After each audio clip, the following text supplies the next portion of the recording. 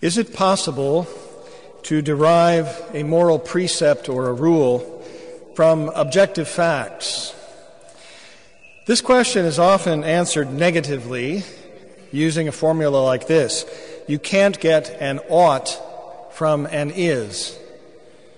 So there's a separation between the world of empirical facts and then subjective values. And this separation goes back to the 18th century, to a guy named David Hume, if you're interested in reading about him. It's a key plank in modernism. If the facts of life don't suggest any particular moral values, then we are free to invent new moralities, to think outside the box with regard to old-fashioned moral rules. This purging of old-fashioned morality was given an extra shove in the 19th century by thinkers like Marx and Nietzsche, who tended to characterize moral rules as fictions imposed by the powerful to keep those powerless people down, to keep the disenfranchised from getting out of line and giving it a kind of divine sanction to it. But the question that I'd like to ask is it true? Is it true that you can't get an ought from an is? No, it's not. But don't just take my word for it. For example, tonight, the Academy of Motion Picture Arts and Sciences will give out its annual awards. Are they going to give out awards at random, based on subjective feelings or the powerful? Maybe a little bit of the latter. But I think in general we know, and it's expected, that good movies will exhibit certain traits. They'll be noticeable. They'll have good acting, good directing, good editing, good soundtracks, good cinematography, good plots, right? When someone like Clint Eastwood sets out to make a movie, he has in mind certain things that movies ought to be. I'm making a movie, that's a fact. Movies are certain things. What makes one good? Well, you ought to do certain things. So the fact that the movie implies certain oughts, unless you want to make a bad movie, which most of us wouldn't want to do, I don't think. And again, it's not just Clint Eastwood's subjective opinion on this. He's won 4 Academy Awards, and he's directed 5 actors and actresses who won Academy Awards in his films. So clearly he shares the same idea with lots of experts on what makes a good film. Now, when Jesus refers to himself as the Good Shepherd, I think we tend to focus on the shepherd part. And I've heard lots of quips over the years. We celebrate this every year on the 4th Sunday of Easter. The sort of unflattering insinuation that we're sheep, that we are not very intelligent and maybe not very docile to the shepherd, and so on and so forth. But let's say this idea of a shepherd is something that goes back to the ancient world, that rulers are always called shepherds. This was a typical thing. The key thing I'd like to focus on is, why is Jesus the good shepherd? Because we have to look at what shepherds do, and then we'll know what makes him the good shepherd. Because we can get what you ought to do if you're a shepherd from the fact that you're a shepherd. So first of all, there were bad shepherds. Jesus is distinguishing himself from those who didn't acquit themselves properly according to their roles. Who were they?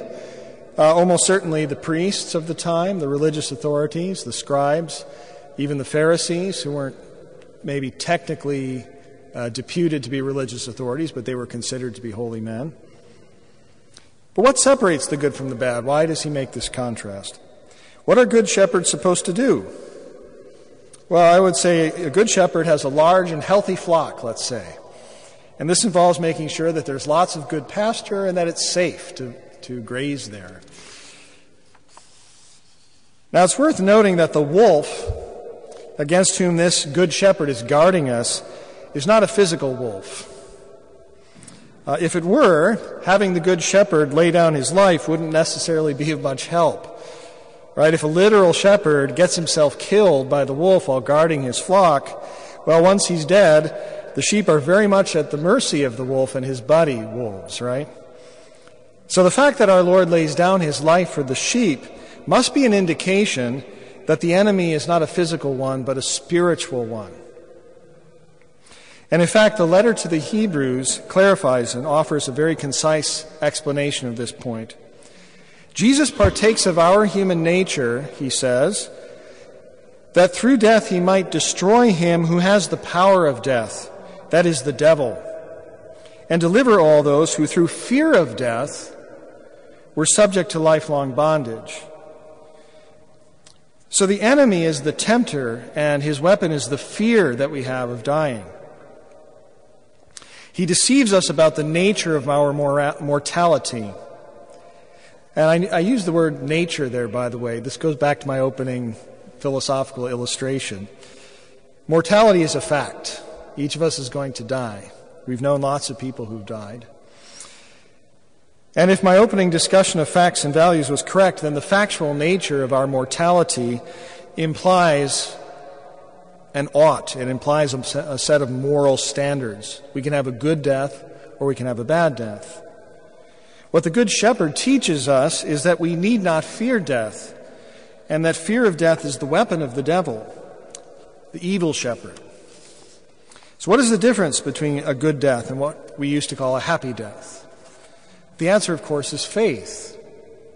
When it comes our time to die, do we trust God? Do we hand ourselves over to him? Jesus lays down his life to take it up again. And he shows us that death is not the end. We don't have to fear death. That's not the end of our life. It's the beginning of our eternal life. It's the continuation, perhaps, of our eternal life that we received in baptism. A happy death is one that we prepare for by strengthening our faith and the other virtues, so that when our mortal bodies come to their end, we are able to place ourselves on the shoulders of the Good Shepherd to be carried home. But we can start doing that now. And to illustrate this, I want to look at one last aspect of a good shepherd, maybe even an excellent shepherd, one that excels, not just good, but one of the best. What would he be like? When I lived in the world, I had the good fortune to be a renter from two different landlords who were excellent gardeners. And whatever they touched seemed to spring to life. The vegetables that one of my landlords grew were larger and tastier than anybody else's. Certainly better than anything I could grow, even after watching him for a long time. The reason for this is that while I have some basic knowledge of what plants need, I can tell when they're stressed out, they need water, or they need fertilizer, when pests are getting to them or whatever. An excellent gardener seems to know the nature of these crops sympathetically from inside, you know. Another example would be a great animal trainer. An animal trainer not only gets to know the breeds with which he's working, but the individual animals. Right? Every individual animal has its own kind of personality, and if you want that animal to flourish, you have to understand it. You have to speak its language, as it were. The Good Shepherd knows his sheep, and he knows us as he knows his Father, intimately. At any moment we wish to, we can tap into this reality that we are known, that we are loved and treasured, we are protected, we are healed by one who knows us from the inside, knows us better than we know ourselves. And just as an excellent animal trainer sees the potential in the animal that the animal itself can't see, and brings out the very best in that animal, Jesus Christ sees in us our eternal potential, what we are going to be in eternal life. And he is perfectly willing to train us in spiritual excellence if we hear his voice and follow him, and crucially, let go of and lay aside the fear of death. Accepting death and uniting ours to Christ, we can be sure that we will already begin to rise again, to gain a new spiritual way of seeing the world. Let us then keep our eyes fixed on Jesus, the Good Shepherd, and ask him to inspire our faith and to perfect it.